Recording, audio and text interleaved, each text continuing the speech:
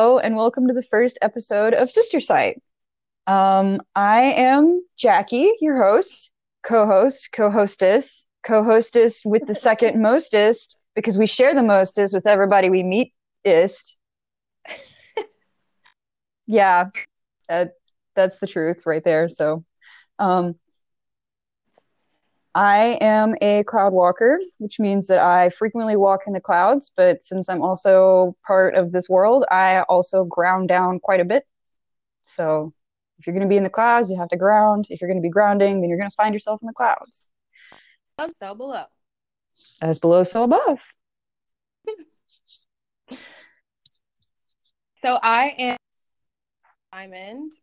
Am I'm a green witch. Um, I'm a tarot reader.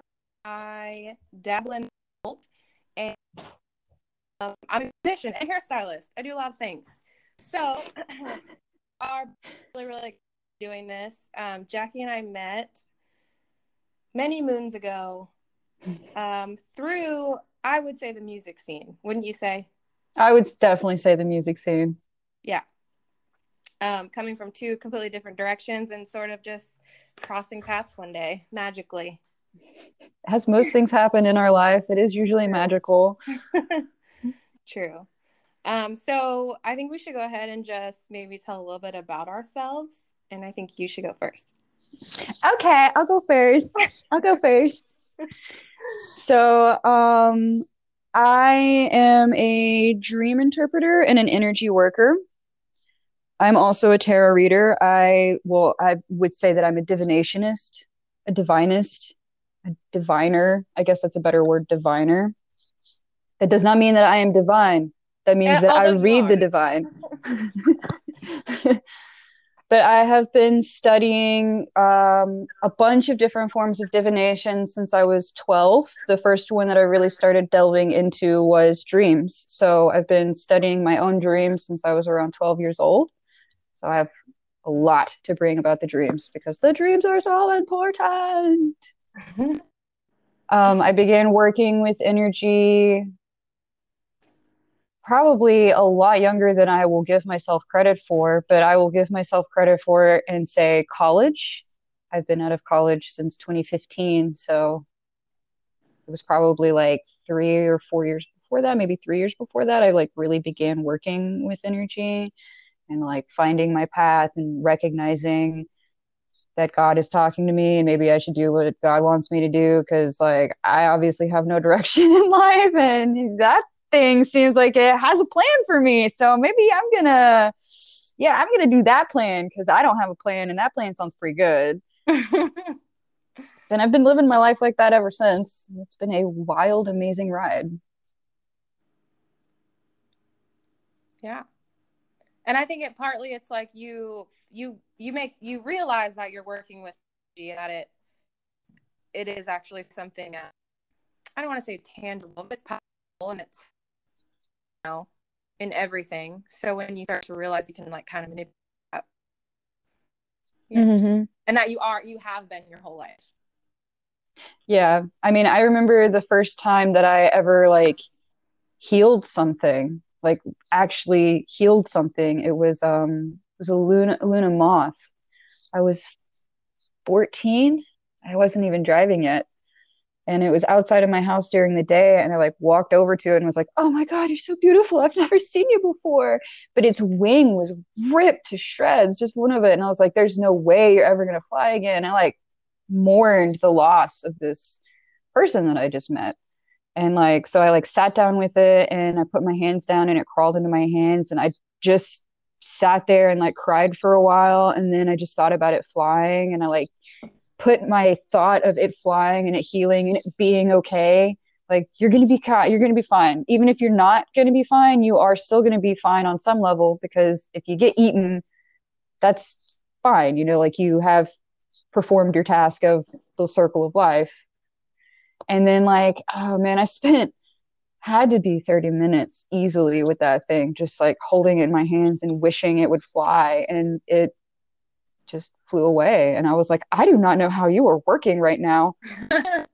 your wing is gone, man. Like, oh, wow. Okay. That's cool. And I felt like super really good about it and super light. And I was like all bubbly and laughy for like the rest of the day. And like 14-year-old Jackie was rarely bubbly and laughy. 14-year-old Jackie was a teenager. And like all of them, they go through shit. Oh my God, this cat. I'm sorry. Guess not. I'll do the annoying cat. Go on out. It's all right. I mean, he's.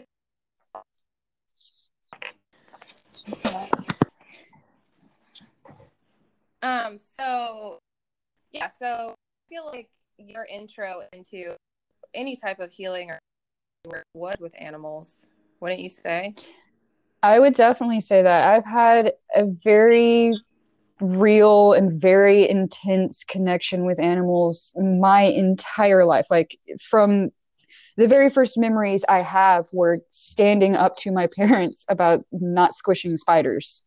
Oh. Like, you know, I was that toddler that was like running over, like batting their hands away. I couldn't even like speak words fully. And they're like, what the fuck is up with this child? And I'm like, no, it's alive, you know? They told me that the very first time I ever broke my grandfather's heart, I was like, oh, this is a great story right here. Yay. Here you go, child. Here's the first time you broke your grandfather's heart. Okay, fine. I accept that. That's like when you grow up, that's like the whole thing that you're doing is you're consistently finding yourself in situations where if you're following your true light and your true self, you're going to be breaking your family's heart because if they want something different from you, then you can't give that if it's not part of you. And I am the black sheep of my family. So I was breaking everybody's hearts for a while. I sit with that and that's like, I'm sorry that happened, but this is the way that I live. And you have to accept that. Anyways, I lived in an underground house. It was the very first house that I lived in. So like the top of the roof was grass and you had to like mow it. It was fascinating. What? I loved that house. Yeah, I lived in like a hobbit home for the first like 6 years, maybe 6 years of my life, I That's guess. amazing. Yeah, like the whole wall, the whole front of it was nothing but glass. And then like you would come in and it'd be like warm, but like also cool. And like, it was literally a house inside of a hill. Yeah. Wow. Yeah. Yeah. I have a lot of great memories there. But this story happens there. I was a very, very small child and I had made friends with a bee. His name was Mr. B. I named this bee and his name was Mr. B. And me and Mr. B, we like were friends, man. Like he'd crawl on me, I'd take him other places, we'd be totally fine. And I wanted my family to meet Mr. B because I love my family and Mr. B is pretty cool. So like maybe we can be family too, Mr. B. Like how's that gonna be? Like that'd be fine. Yeah. So I get my grandfather and bring him to Mr. B. And I'm like, look, it's Mr. B. And like I hold the bee out for him. And he, of course, because I am a child and he must protect me, Right. swats the bee out of my hands and then crushes the bee in front of my face. Oh. And I didn't talk to him for like a week. Well, I wouldn't talk to him for like a week and I was very mad at him and he couldn't understand why because I came from a family of people who didn't fully understand, like especially in my like younger years, like what was up with my connection. Mm-hmm. Yeah. But, like I don't think my grandfather ever really fully could understand it because of how he was raised and his life experiences, and that's totally fine that he couldn't really get it. Like I accept that and have moved past it. It's just a thing that happens. Mm-hmm. People are different. Sure. But yeah, I think both of our hearts got broken that day for sure. Oh. Mr. B. That's like really sweet though. So interesting, like going back to childhood, I was always playing outside, always just in the mud. We had a pond and it was my fucking pond. And I was like a master frog catcher. I had like all these different bucket techniques. I would walk around the pond and find little like the jelly fluid sacks of like frog eggs. Like I could spot them and I would fucking and I would incubate them in my like hatch, and I was obsessed with frogs. And I'd put them in my house. And my mom would be like, "Oh, like we need to put Mr. Frog outside," But she was fine with it. but I actually grew up, and not many people know this. I grew up in like basically a dilapidated building. Like my parents bought a historical home that literally had no electricity, no running water, like nothing. Like the first night we spent there, it was pitch black. I was like 4 or 5 years, and the floor was covered in bird skeletons, like bird bones and bird shit. And we're like, my dad like puts a tarp down to like hide it from us, but you're like walking on the tarp and you're just like crunch, crunch, crunch. And we spent the night like on sleeping bags, like on the bird bones. And just so from that day, I'd like to the house, and like, obviously we had electricity and water. I was like ashamed of it for a long time, and I didn't invite people up, didn't tell it, but I think that like forced me to kind of like spend more time with myself, and like, and that's why I had this great connection with nature, because I would, if I was in the house, I'd be like, it's like depressing and weird. This is like normal. And so when I went outside, I was like, this is the world. Like, you know, we have beautiful big trees, flowers, pond, and so I had this huge connection with nature. And also my house was haunted, so it was pretty wild. There were a lot of instances where like we had a piano, and like the piano would just like play at night by itself, or doors would open, windows would like slam shut and open. And like, I mean, it was crazy. And I remember it, but when it's happening, you're like, oh, this is like, there's like, my dad's like, there's a reasonable explanation for everything. Like, you don't need to worry. Like, it's logical. And then my mom's over here like, yeah, like last night I saw this shadowy figure in a top hat at the foot of my bed. And, you know, so I had these like two different, like the dichotomy of my parents. And so I think that kind of shaped I have this like magical, mystical view of life, but then I have from my dad this like logical approach. So I like to kind of marry the two, and I like to like pick things apart and figure out why it works that way. But of course, you come to find like you can't get the answers to everything. Some of it is intuition, and it's in your heart, and you just feel it. But yeah, that's kind of how my experience as a That's absolutely beautiful, man. Like, I think that's great. And it also explains your connection to the subtle realities so well. Like, of course you'd pick things apart. You carrion eater? I'm one too. It's totally cool. That's amazing, though. Oh, yeah.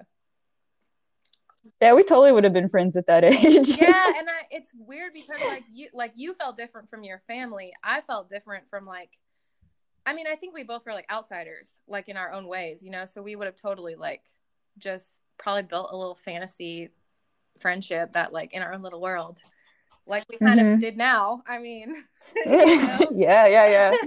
I just imagine if we had met at that time, like you would have been playing in the woods and I would have been playing in the woods, and we would have slowly began playing in the same area. And like at first it would have been like, I find tracks. There's been another person here. And then you're like, wait a second, I'm finding tracks. And we start like leaving messages to each other, thinking that we're both like earth spirits and we're not actually corporeal, you know? Right. And then like one day we're both going to leave messages to each other and we're like, oh, you're human, you're real. Oh, that's awesome. I love it. I think that's exactly how we would have met. Yeah, I think you're right. Totally. And another cool thing about you and I is that like even throughout our friendship as it's blossomed and grown, we've always dreamt of each other and like shared dreams. And I feel like that brought us like even spiritually closer together, just like sharing that dream world together, which is really interesting. Yeah.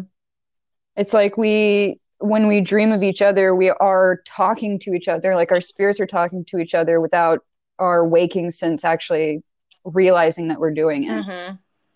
And I love that too, because we do have such a connection. And when we first met, the connection was like palpable. It was like, oh my God, it's you. I found you. Yeah. Let us be friends now. We need to resume this friendship, you know? And then it was like, my dreamscape was like, oh yeah, dude, what's up? I remember you. How you doing? Exactly. Totally. And watching each other grow, like I feel like I've seen you morph since I first met you, you know? And like blossom. Yeah. Truly. Yeah. Yeah, I've done that. I've definitely changed. I mean, in looking back on who I started the world as and who I am now, like the amount that I've changed is really astounding to me personally because I was legitimately with me every step of the way, you know. Right. Nobody else knows that change but me because nobody else is in my head. But like, you know, I used to be so filled with anger and rage and angst and just complete and utter lostness. And like, I was super antisocial. Like, growing up, I was an outsider, but I outsided myself a lot. And I recognized that. But it was also because, like, I had experiences that I would try to tell to people, and they would just look at me like, you're just really imaginative. And like, yeah, I am really imaginative. Mm-hmm. But like, what about you? You know, and sometimes it's difficult for people to relate to other people if they don't have similar experiences. You know, it's just like, oh, you're here and I don't really know what to talk to you about because every time I talk to you, you like really want to just talk about dreams or what reality is made of. And like, I just want to talk about how cute this dude is. Yeah. So I didn't have a lot of friends growing up. I've had I have an older brother. He's 3 years older than me, and he's been shout out to Drew. Whoa, but like he's been the rock in my life my entire life. Like he has saved me numerous times, especially when I was a child. My mom would tell me stories about like this one story comes out a lot and I love it. She put me as an infant, she put me in a laundry basket and she was folding the laundry in the basket. And my brother, who is 3 at the time, because I'm an infant, he runs in and just grabs me and pulls me back. And my mom goes to like chide him because I'm an infant and you need to hold me appropriately. Right. And right as she turns to chide him, the chandelier that was in the area that was there falls directly Oh where my I was God, you just gave at. me goosebumps. I That's know. And that has happened like a couple of times where he's just like magically intervened at the right time to save my fucking hide. So he's definitely been somebody who's always been in my life. Obviously, I'm related to him, but you know, that I reach out to and I talk to frequently as much as I can, as often as I can. He's an integral part of my life. And he has seen me grow so much because like he's been there since I was born until, you know, I die. Mhm. Word up, for real though. I do hope that I die before him because I don't want to live in the world without Yeah. him. Aw. You know, whatever. Yeah, so I have a brother too. He's 1 year older, and he basically like disowned me as a sister. And some of our Ooh. last conversations, which okay, Asperger's, very on the spectrum, like highly intelligent, functioning, but actually emotionally just vapid. So, our last conversations, which were fights, like he is super hardcore atheist. And so when I would express anything spiritual, and like the last time that we were together, like I was just leaving my herbal school and I was like on the sense of, you know, I thought about it's all I want. So I tried to talk to him about it and he was like disgusted with me. Like, Oh like it's no. weird, but I can for years and I see that maybe he has no outlet and he doesn't know how to like express himself and he projects that onto other people. But I mean, I love him. I'll always love him. He's my fucking like we were super tight when we were growing up until adulthood. Now like my phone number is blocked, my Facebook is blocked. He has kids and I can only like through his my girlfriend, which is cool. She's hates, but super like it's so that person that's Yeah, like that's with you your hard. whole life, who knows you better than anyone, has had more experiences with you than anyone, just like shuts you out. Pretty fucking dark. Yeah, I'm sorry that that's happened to Yeah, I you. mean, I crossed. It was hard for the first year, two, or like the third year, so you know. I mean, I think it speaks less about like your relationship to him and more about his relationship to God. or source, because like he is so disgusted, and he like literally blocked you and cut you out. And I think that probably is what he did with God too. Yeah, I mean, Just he's like a in pain. He's he's like a stressed, anxious, medicated person. So I know that he struggles with, but is very close off. So anyway, that's kind of a down. But hey, the truth is not always yeah, beautiful. Thank you for sharing that though. yeah, it's how a lot of people deal with being like outcasted by people they thought, you know, were like family forever. But it really just makes you, and it's like I have nothing for him, and if he, I would open arms, of course. So it's been a lesson for me too, in some way. Yeah, I understand them. I mean, I do really, I am very fond of the age old adage. I like that saying too. That the blood of the coven is thicker than the water from the womb. Mm, that. It's the fullness. It's the real one. I mean, people like to chop quotes down to make it fit better in their theology, but the realness is the blood of the coven is thicker than the water from the womb. It makes sense.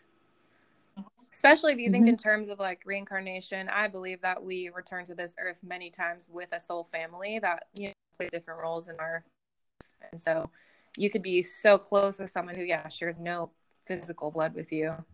It's just a facet of family.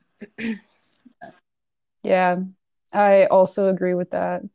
I learned at a very young age that family is what you make it. You know, you don't have to. The people that you're born into can legitimately hate you so much that they want to kill you and try to kill you, and you know they don't have to be a part of your life just because you have relations to them that are huge, big ones. They're those that are closest to you are born with you to teach you a lesson, while those who will become closest to you are not born with you to teach you a lesson, because the lessons that they are going to give you are lessons that you yourself have to seek. Mm-hmm.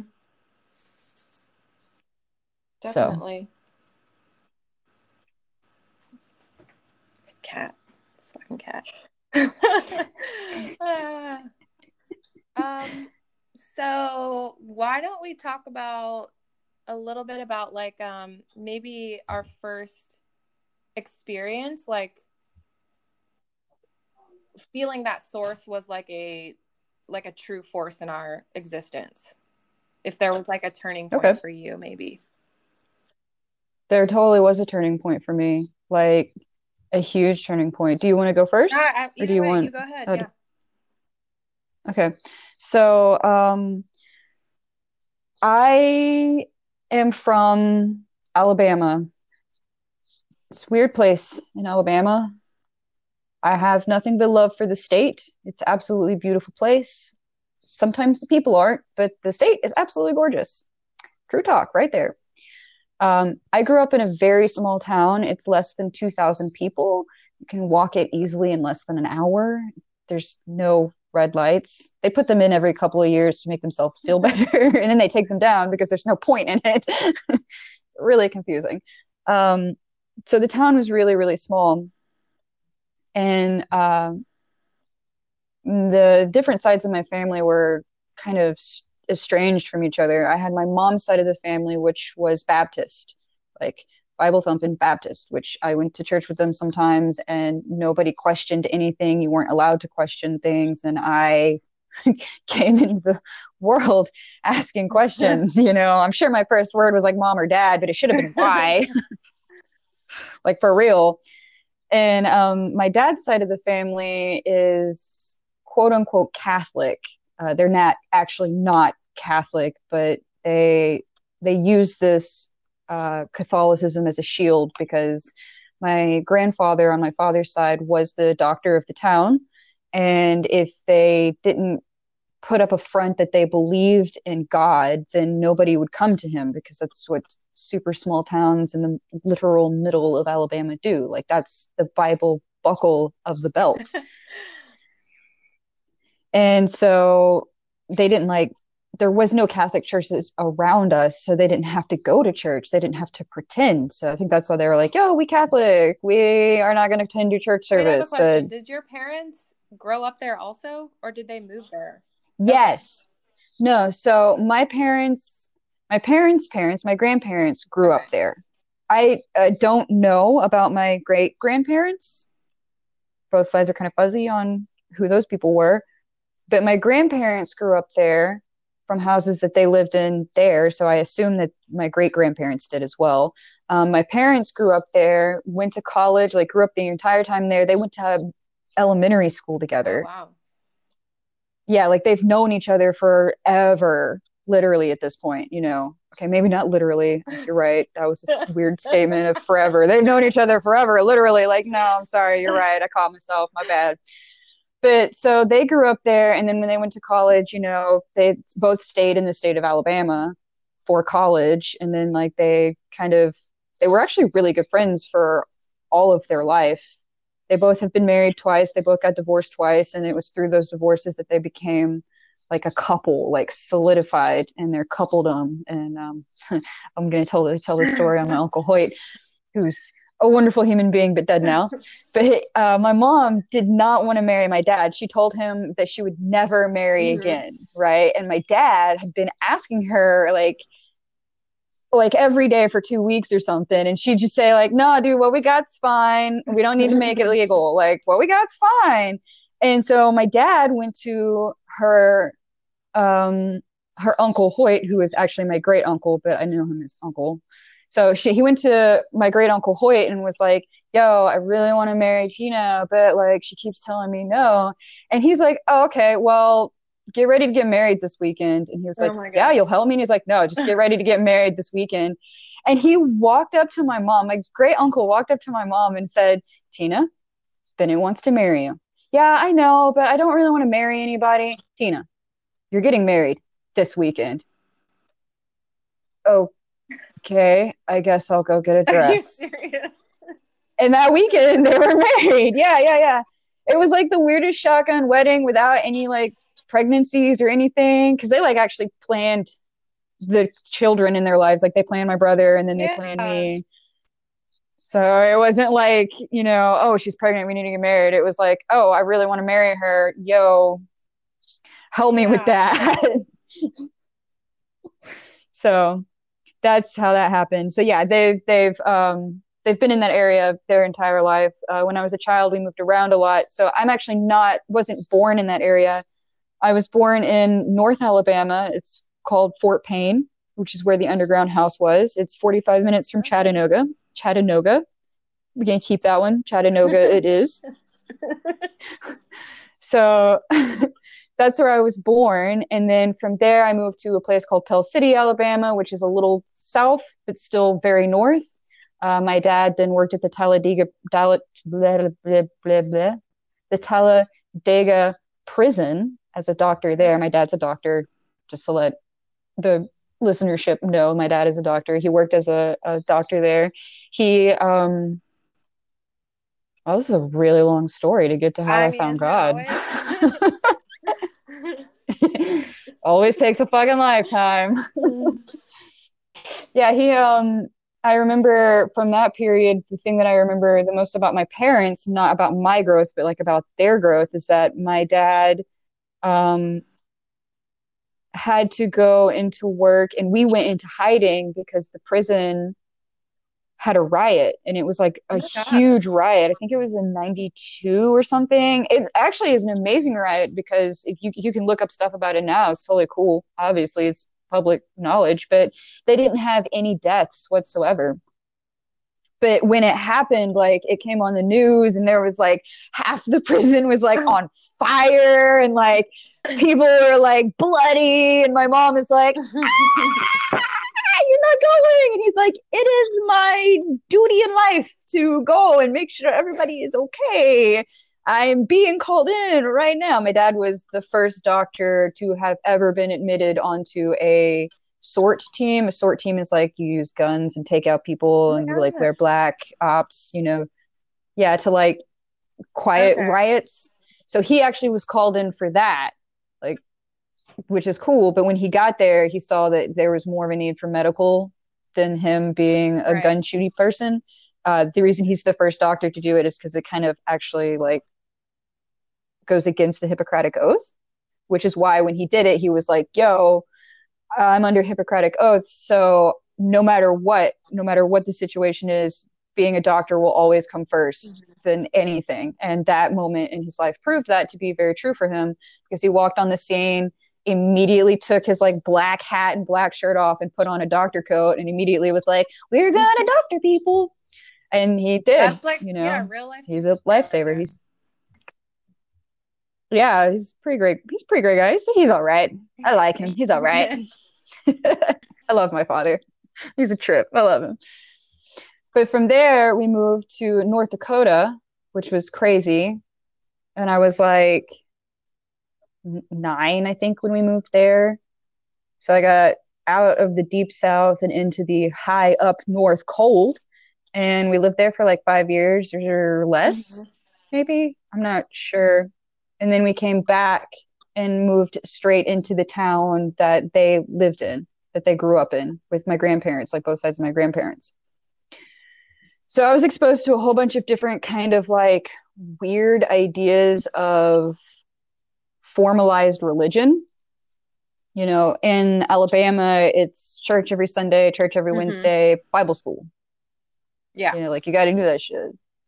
Bible vacation week, whatever. And I never really was like a part of that because we always lived in the country. So like my first experiences with what I would consider God was always with nature, always hand in hand in nature. Like everything that I was involved in was very outside, very tuned into that world. Like anything that I could talk to animals with, let's do that. And then when I went to North Dakota, everyone was kind of super laid back about it. Like they didn't care.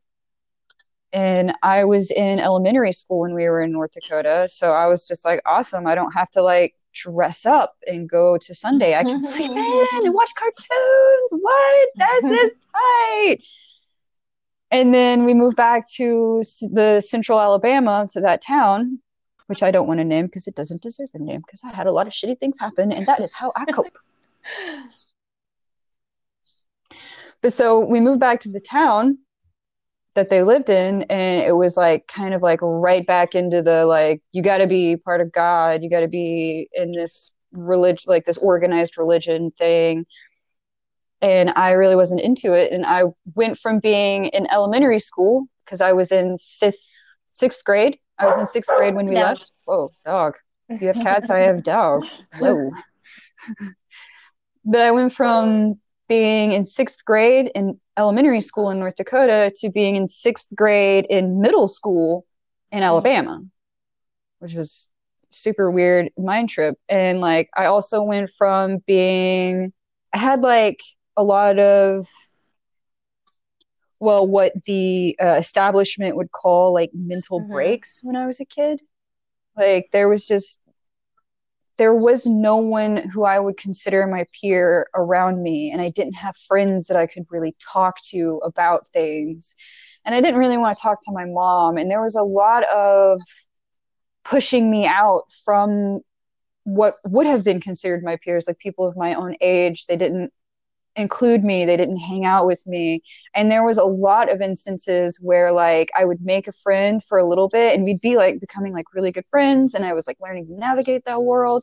And then I would hang out with their house and meet their parents, and then their parents would tell me that I wasn't allowed back over there. That happened like a couple of times. So I have like weird kind of like traumatic issues that I've been working through the years to like recognize that I am worthwhile, and you're not going to abandon me because I'm me, because you chose me and I chose you. But like that was pretty effective. And so when I went from when I went from North Dakota to Alabama, I went from having absolutely no friends to a place where it was like, we get a new person every like 6 years, and this is the year we got you, and oh my god, let's be friends with everybody. And so everybody went, it went from like nobody even recognizing that I existed to everybody watching me overnight, and it was overwhelming. It was absolutely overwhelming. And in North Dakota, I had quite a few instances where I just like would stop in the middle of class and just stop doing any work whatsoever. I wouldn't even take notes, and I would just stare at my desk, or I would stare outside, or like I would just start crying, like not sobbing loud cries. I would just, tears would just start running down my, you know, my cheeks and my face. And when I came to Alabama, that like was sated, but people needed like interaction with me now. So I actually othered myself a bit, because all I had been knowing for like so many years of my life was being outside, was being othered. And now the whole group was like trying to bring me in, and it was too much, too fast, and I didn't know how to navigate that. So like I acted out in very weird ways. I barked at people in the halls. Oh. Actually, my very first boyfriend says the very first time he ever spoke to me, he asked me the time, and my reply was to bark at him. I just barked at him. And he said he liked me from that moment on. And I was like, you are weird, and I'm okay with it. But, you know, so like I did things like that to put space between me and the rest of the world. And that just kind of kept, not me like barking at people. Like I obviously stopped that. Well, it's almost like now I bark at dogs. Put on this like super weirdness to like be defensive about it. So it's like, you can't judge me for being me, because I'm going to be super fucking weird in your face, and you're just going to have to like judge me for that. So coping mechanism. Yeah. It was definitely a coping mechanism. It was how I chose to survive, and it did help me survive a lot. But because of that, it was also like this rebellious nature that got really ingrained in me. Like we all have an inner rebel, and I am definitely not, you know, I definitely have one. And, you know, everyone was trying to come at me and be like, you got to go to church. What church do you go to? You want to come to my church? Our church is better than this church. And I just really didn't like that whole dynamic. So in like 6th grade, I decided that I was an atheist. Like straight up, I was like, no, that shit isn't real. You guys are the crazy ones in this situations. I'm gonna go sit by this tree, and you can do whatever it is over there, studying your weird pieces of thin paper, you know, like whatever. And so it worked out pretty well. The older I got, the more I like would make sure to lock my doors on Sundays, because my mom's still a Baptist. My dad is not. He has his own form of spirituality. I'm sure he believes in something. For a while, I didn't think he did, but now I kind of think maybe he does. But, you know, everybody's different. So I was really angry. I was really angry at God because of, you know, like how I'd been treated. I didn't think it was fair. I saw a lot of unfairness in the world. And then when I was 12, I had this situation happen that like destroyed my family, like the whole family dynamic. Like I only have my mother's side of the family, because my father's side of the family straight up disowned me. They disowned my mom. They disowned my dad, their son. They disowned my brother. Like it was a thing that got so bad that lives were actually legitimately threatened. Religious or what? And actually, no, these are the atheist people that are Catholic, gotcha. The atheist Catholics. Yeah. And they're really greedy. So it was all about money. It was like this huge money thing. Like my dad was doing better doctor practices than his dad was, and he was losing money at it, I guess. I don't really know the full situation. I was 12. I didn't really care. I just didn't want my dad to die, because, you know, my dad got shot over it. Yeah, like his father shot him, and then his mother chose to scream at him in the middle of the street as he's bleeding out and being like, I hope you die, you son of a bitch. And the best part about this whole story is that the irony in that moment was not lost on my father, because he said that when he was laying there in their driveway bleeding, hoping an ambulance would come get him, it missed all of his major organs. It just went straight through. It was crazy.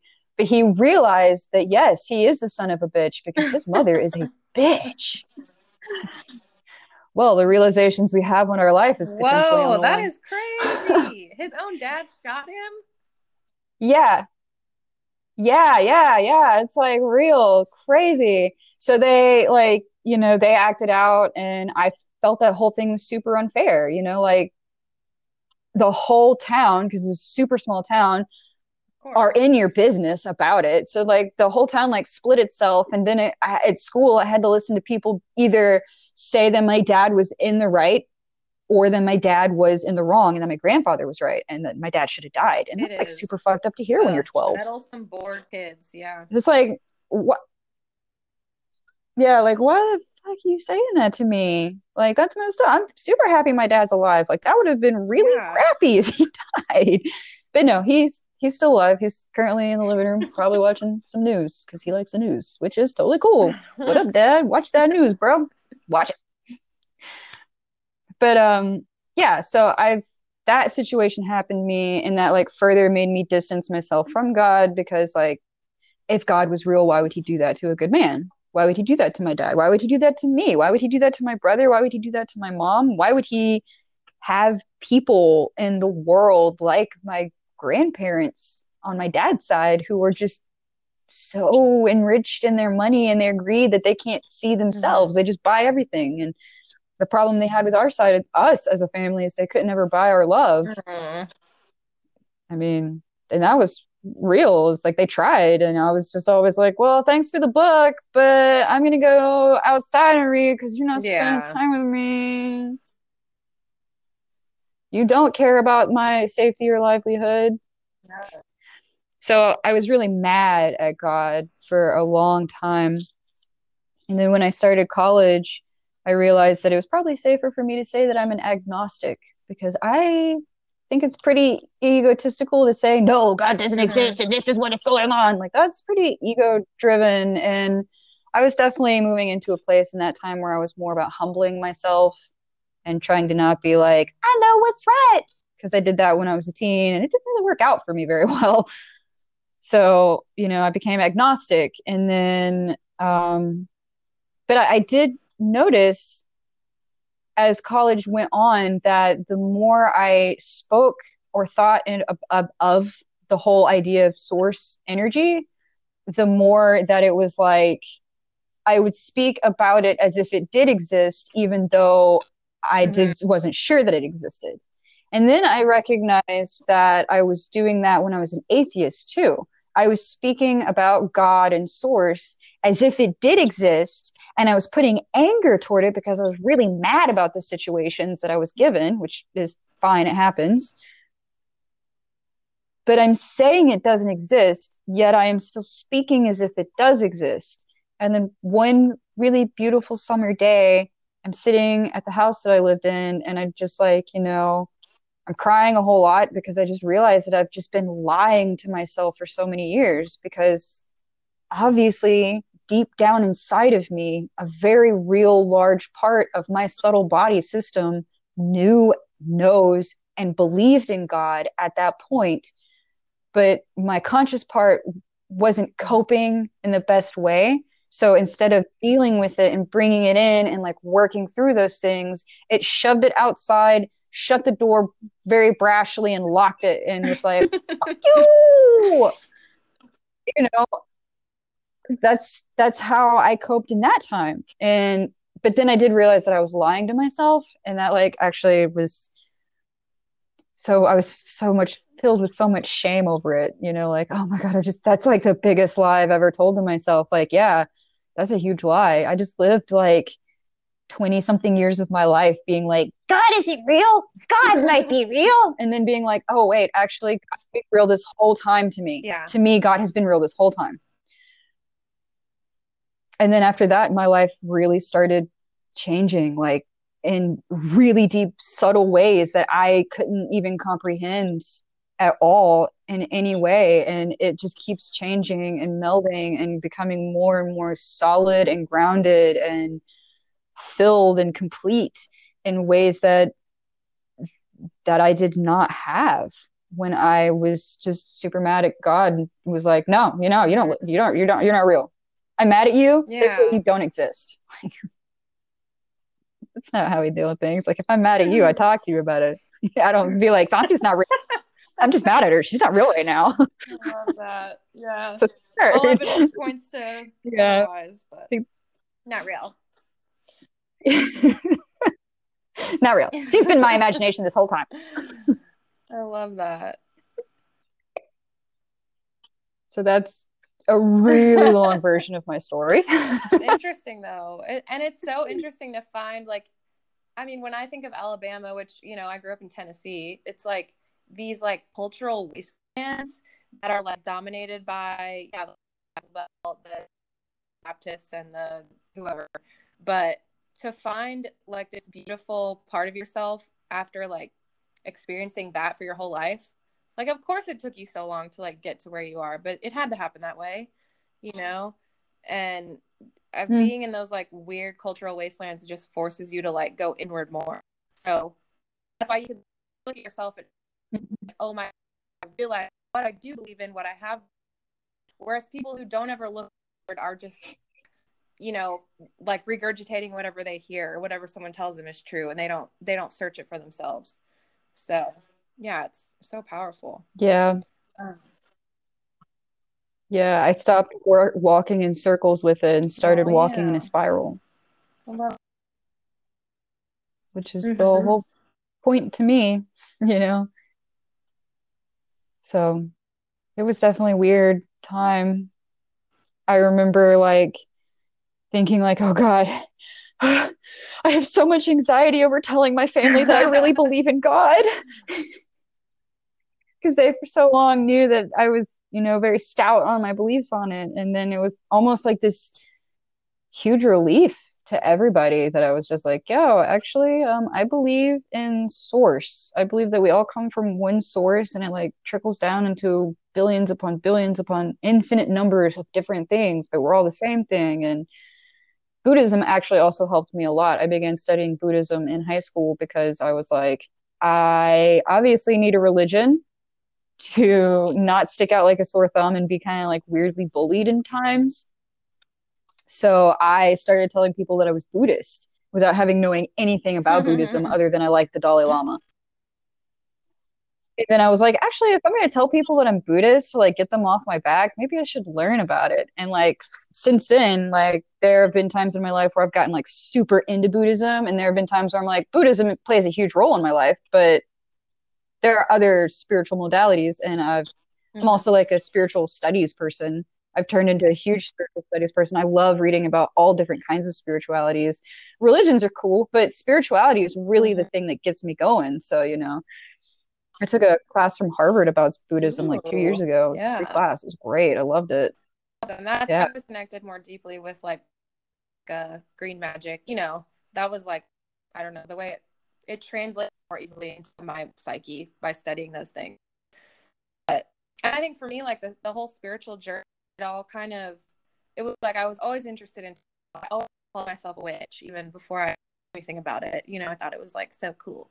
But I was always into astrology and like meditation and all the tools for spirituality, connected that God with this like version that I had been fed, you know, finding the same, absolute same. Those things, that's when it all started to make for me, you know.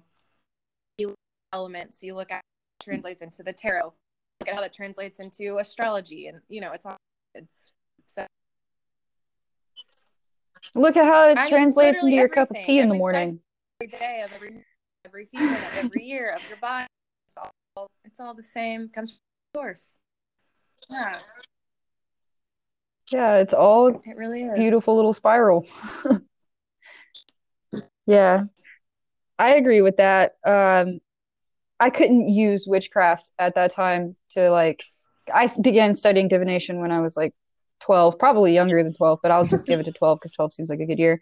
But where I was at was like, you know, the Bible Belt. And I have explored my past lives quite a good bit. And I know that I have been burned at the stake quite a few times. And so I've always had this thing where I've hidden my spirituality. I've hidden all of the things that I believed in and thought of, because if I felt that if I like put that out there, then Mm-hmm. I'd like be burned at the stake again, which is very real in Alabama.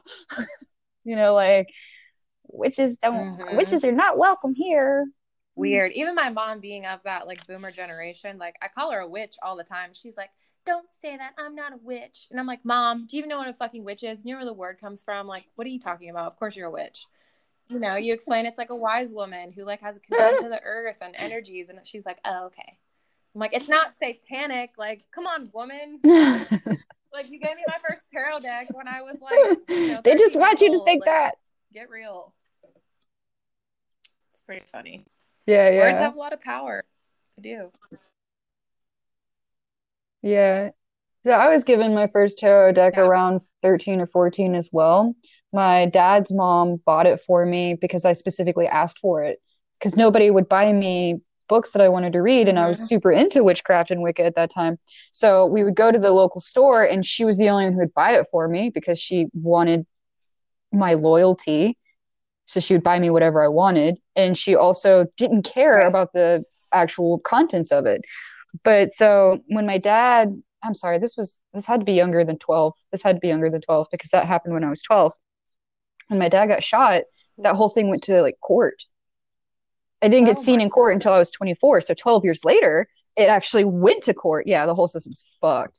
But those books and those decks that I had, because I also had the animal medicine deck, which I would love to know where it's at. But all of that got taken away from me by my parents to use in court against my grandmother because obviously she's not like a Oh. Christian woman. She's buying my daughter's witchcraft stuff. Yeah, I know. It's super fucked. It was super fucked. Yeah. But like, okay, so I went with Buddhism because like, oh, you can't be mad at me if I'm Buddhist. I'm like a pacifist, Yeah. you know? That's funny. Okay. So, Okay, so what's your story? I've talked so much about myself. Do you talk about you now? I really similar.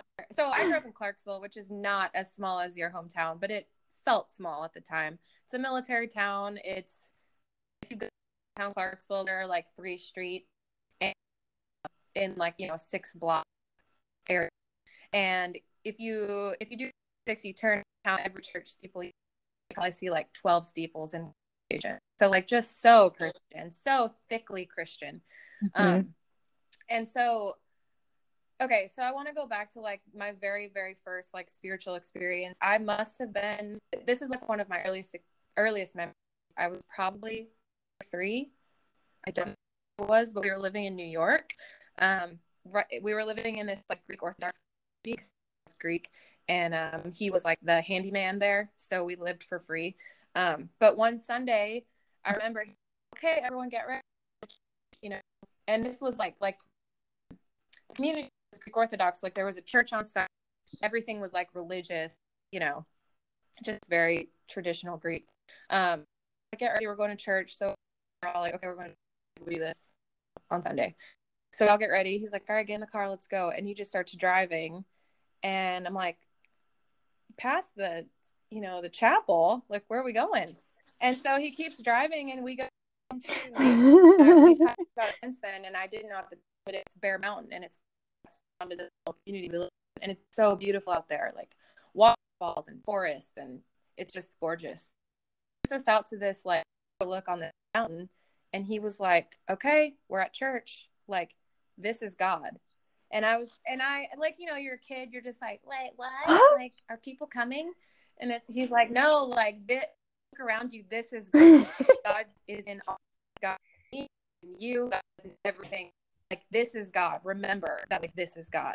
And so I like it was like magical, and I was like, oh wow. But it didn't really click.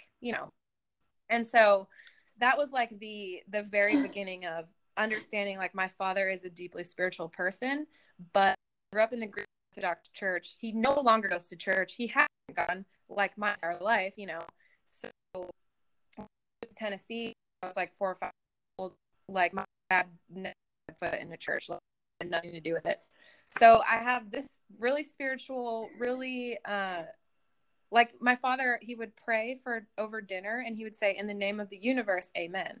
And my mom's like, don't that's blasphemous. Like, don't say that. Nice. So my mom was raised Mormon.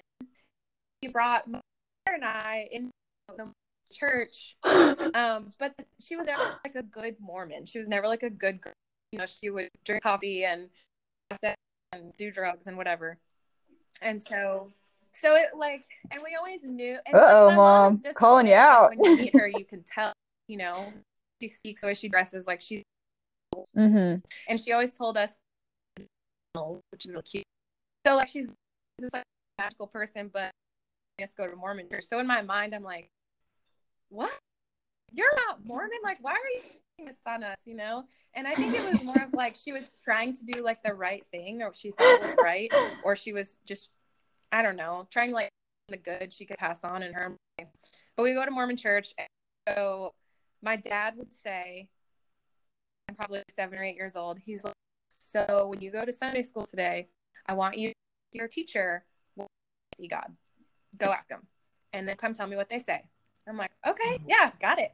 So I go to Sunday school, and he was like planting seeds of doubt in my mind this whole time, or like curiosity of like, ask for yourself. I never listen to what people tell you, you know? And so I go to class. I'm like, oh, we're doing, I'm like, so sister all or whatever. I'm like, why can't you see God? And she like stopped and was just, well, because you have to have faith. Like, you can't see God. If you could see God, then you wouldn't have faith, right? Faith is so important. Okay, class, let's talk faith. And kind of like, it was a super reaction, right? And I was like, yeah, you don't have an. I'm catching it. You don't have an. So I go at that. He's like, yeah. oh, interesting. And so then he started belling on Sunday morning. I was like getting us ready for church, and our children to that cult. Like, he's like, I agree with this. Like, this is bullshit. They, you know, and I just grew up things, and like, I don't like God like a fairy tale. He feels like Santa Claus. Like, doesn't, I don't with it. I don't relate to it. It just is like a story someone's telling me. So, and I from a young age was very interested in cult things and you know, facets of like spiritual practice, but I telling also how you can communicate with God or source, telling you that. So anyway, I think the turning point for me was even though, and I like announced to my family, like, I don't believe. I was like, yes, you do. You know, she didn't want to hear it. It's like, oh yeah, use your brain, like, whatever you think, you know. And so when I was 6, we had girl camp through the Mormon church, and we would go for a week, and we would go out to Lampoon camp, and it was lovely. And so I loved camp. So I went, and it was the last night. So we'd been there for a week, like doing all our little things. It was the last night, and they were like, okay, it's time for our testimony bearing meeting. And so they would do this once a month in church. And it was like, everyone would get up and just, I want to bear my testimony. I know this church is, I know Gordon B. Hinckley is the true prophet, all this shit. And it was like really generic. So like, we're going to do our testimony bearing. And I was like, oh, here we fucking go. But instead, they walk us down to like the edge of the forest. They have this whole huge circle set up. They give each of us a light, like a light stick. Down, sit in circle, and we put the front of us sit around. You literally just these like white lights, like illuminate faces, and it's all women, only women. And so it's twilight, and like, so it's getting really dark. And the darker it got, the more I like got this heightened sense of like, this is like fucking magical. Like, I something in there, like palpable. Like, it's just this energy, you know. And so I was like, whoa, like, I've never felt this before. And I know we're here in the name of like the Latter-day Saints, you know, the Mormon church, but I don't feel any connection to that. But whatever this is happening right now is like really powerful. So girls were going around and like bearing their testimony and just kind of like talking about how much meaning they found in the week at camp and all this and all the connections they've made. And like, everyone starts crying. Like, literally everyone was sobbing. The leaders, the older women, the young girls, like, we were all just like crying and like holding hands, and it was so fucking magical.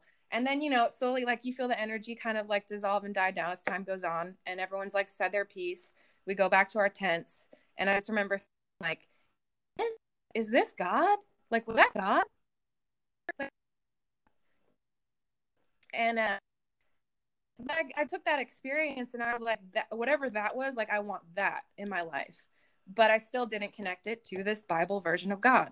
So as time went on, I just got more and more interested in like, psychedelics. When I went to college, I'm doing acid and I'm doing mushrooms and I'm having these like really intense feelings and feeling really connected to like being outside. Like every time I tripped, I'm like, I want to go look at the trees. I want to talk to the trees. Like that's all I want to do right now.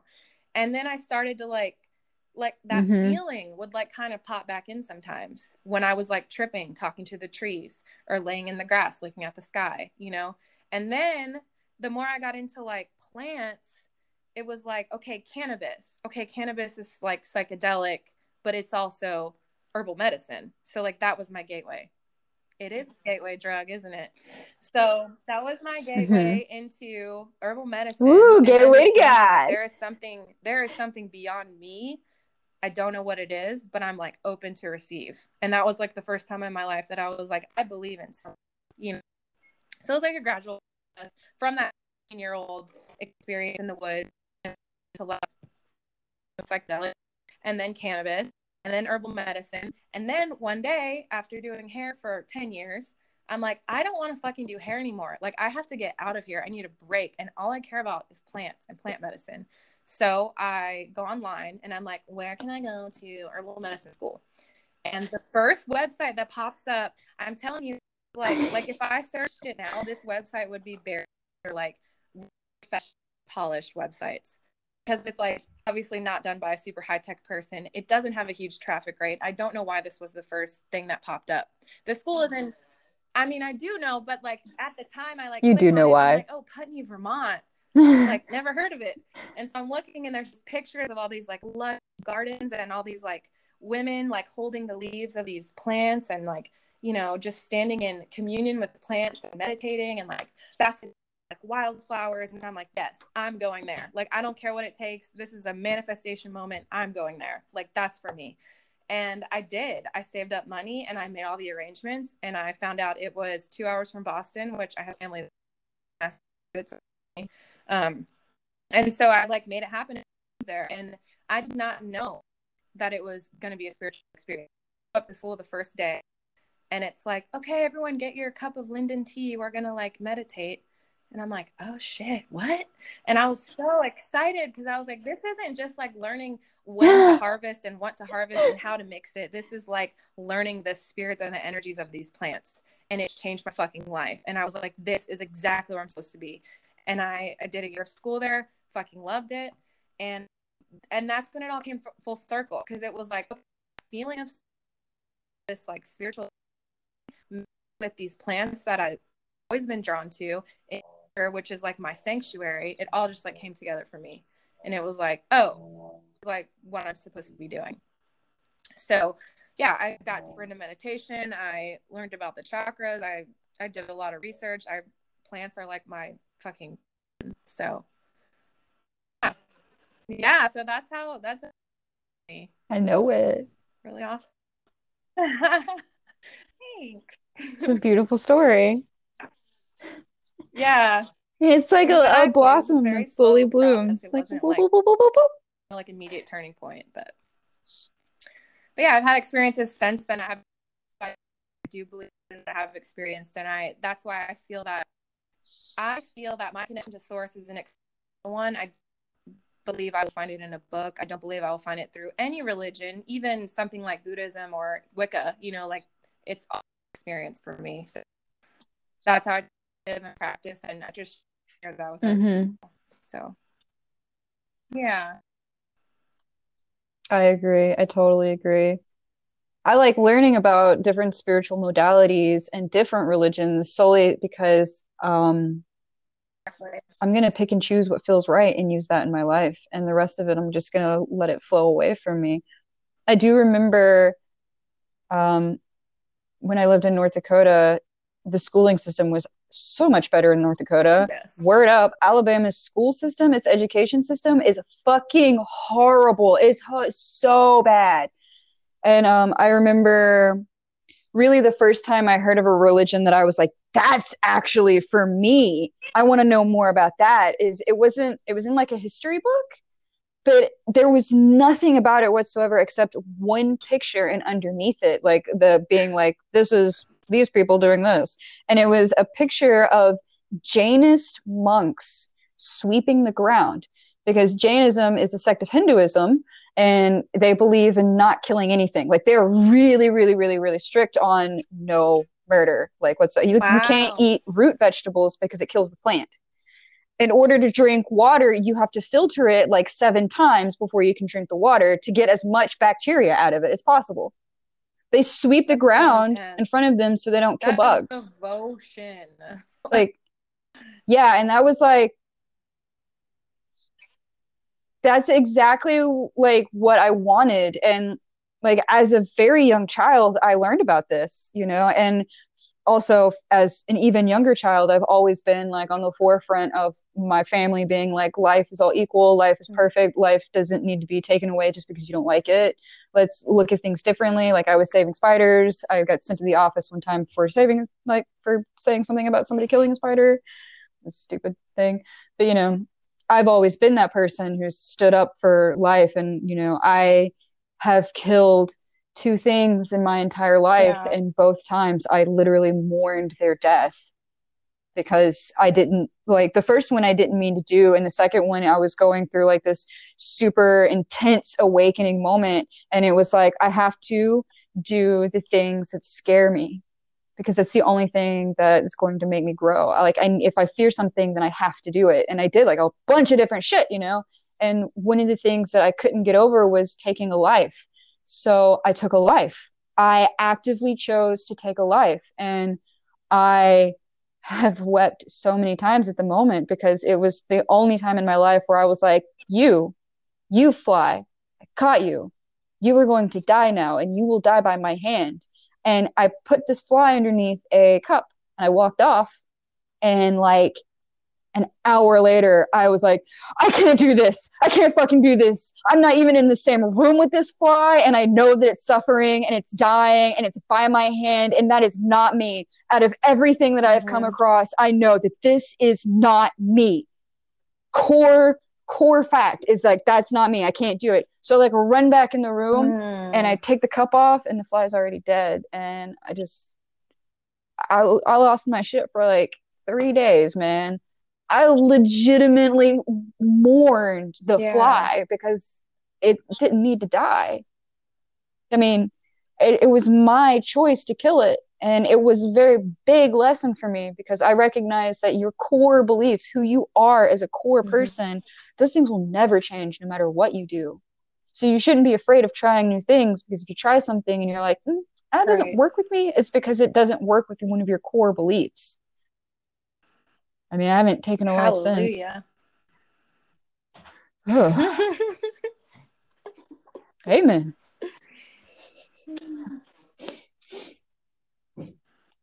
But yeah, so really the core of that story was that like from a very early age I was seeking other modalities of religion and like spirituality and trying to learn about them. And then like when I came to I read this tiny little picture, tiny ass little picture with some tiny ass words, and then asked people about it. My teacher didn't know what Jainism was. None of the students knew what Jainism was. My parents didn't know what Jainism was. I came to Alabama and people were like, Jainism? Is that where you like become a girl named Jane? Like, no, this is actually like a very prominent religion in some areas. Like, it's very big. And then, like, you know, every now and again, I'll like look up Jain texts and like read them, Yeah. and it's all just a derivative of Hinduism, really. But actually, in college, after I decided that I realized I knew God, you know, I went through like a very intense awakening moment where I legitimately thought I was going crazy. And then I decided that I wanted to take a dice and then put different symbols for religion on it and then roll the dice. And every 2 weeks, roll the dice and maybe put different symbols on it. And for 2 weeks, I would fully believe in that religion. Interesting. And I would learn it, I would study it, I would do whatever I needed to do about it. And I did that. I did that with a couple of ones. I ended up on Jainism, which was actually really hard for where I was at because, like, I like potatoes. That's a root vegetable. I like learned different kinds of like how to get around that. Like, okay, well, I can eat a lot of pasta then because that's not going to kill the plant. The plant's already dead at that point. Cool. I didn't drive in cars. I walked at that point and I didn't have a broom. So it was like I had to find ways where I could work within that religion. Oh. I did 2 weeks with Orthodoxy, which was really fascinating. I had a friend who was an Orthodox person and he took me to their meetings and stuff for like 2 weeks, and it was beautiful and fascinating and I loved it. And every single time like they would walk in front of Jesus, they would do the Hail Mary thing. And since I wasn't actually a part of the church, but I did fully believe it, like I found the place within me that opened up and allowed myself to, even for 2 weeks, fully 100% believe that this is true. Instead of doing the Hail Mary, because I thought that would have been taking it too far, like that, because in 2 weeks I'm going to change my mind and not fully believe in this anymore. I'm not going to do this thing that you consider extraordinarily sacred in your religion. So I would always curtsy to Jesus, which everyone in the church loved. They were like, we love that you are visiting us and you curtsy to Jesus. Like that's a really beautiful way to show respect in your own way. And then from there it was like, okay, I understand that it can be like truly accepted from other religions and other people if I find ways to pay respects in the way that works for me. And now, even to this day, I usually, if I see God, I usually curtsy or bow. Orthodox church, did they? I don't know if this is just a Greek thing. Did they have the candles out front that you would like light one and like say your own little prayer and put it in? They did. I like love that. That's so pagan. Like, come on, that's so fucking pagan. But I did too. Yeah, okay. It was Greek Orthodox. Yeah. Well, it was a Greek Orthodox church, and like embellished, and yeah, they're really beautiful. And they sing like everything. I love like fuck yes, Greek, let's sing everything. Like, okay, I think I'm tapped out here, guys. Yeah. No. Yeah. It definitely was not the religion for me. After my 2 weeks of that, I was like, okay, did that. What's new? What's next? I looked more into Christianity. I did that for like 2 weeks. I learned a lot about that. I learned how to read texts from this whole ordeal. I learned how to really, truly read and question and look into spiritual text way more, which helped me later when I like revisited Buddhism. Because honestly, oddly enough, Buddhism was never one of my 2 weeks. Yeah. But it was a really great experiment. The reason I did the experiment was to see how far the power of belief could go. I believe that we live in an infinite universe, so belief can be infinite. So I can infinitely believe, like truly believe in one religion, and also at the same time, truly believe in a conflicting religion. And I wanted to see if I could actually do that and feel that within my body. And my Greek Orthodox friend was like, I told him about the experiment. He was like, you're fucking crazy. How are you doing this? And at that point, it was like I had accumulated like 3 different full belief systems that were super, super conflicting, And I found that I could hold all of the belief within me. Like I can fully 100% believe in paradox, which is then when I started really studying the phenomenon of paradox, which totally changed that's such a cool everything about my life. No, we'll talk about that in another episode. But we're not going to talk about that. Cool experiment for anyone to try to see, like, even just what you could take from each religion, like what little lesson you could learn, or what I mean, that sounds amazing. True. Or what religion works for you, like some people go into one religion and they're like, this is the only religion I have because it was what I was born into. But like, check out different religions. Like if you are a person who likes organized religion, then it works for you, and that's beautiful and great, and I super support that. But find the one that really works for you to have that connection and these experiences, because spirituality and having communication with source, which is the term I give God, has to be experienced. It can't just be read about and theorized. it doesn't work that way. It Right. doesn't work in theory. It only works in practice. Well, on that note.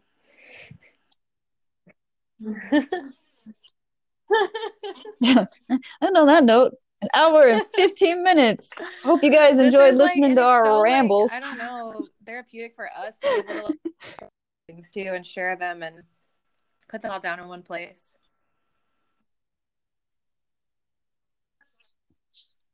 Yeah, and if anybody who is listening to this wants to share their story of how they first came into Source and how they first knew it was real, or they're on the journey now to find that, to feel if it's real for them, and you want to share, please reach out to us. Tell us, let us know. We love holding space. We love being for that, like being for that. That's the best feeling. So please let us know. Like, we want to know your journey. We want to know where you're coming from. We want to know where you're at.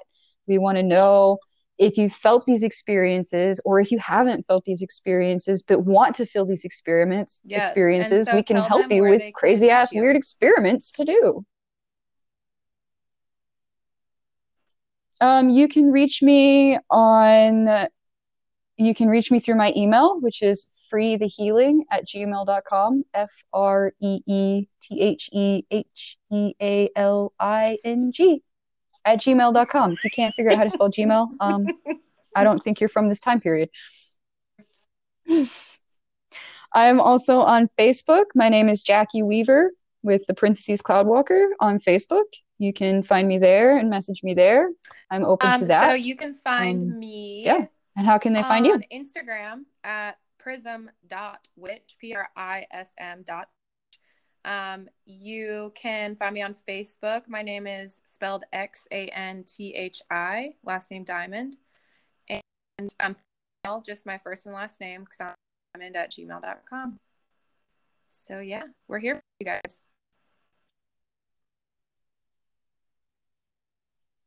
Yeah. I also have an Instagram. It's wind up wristwatch.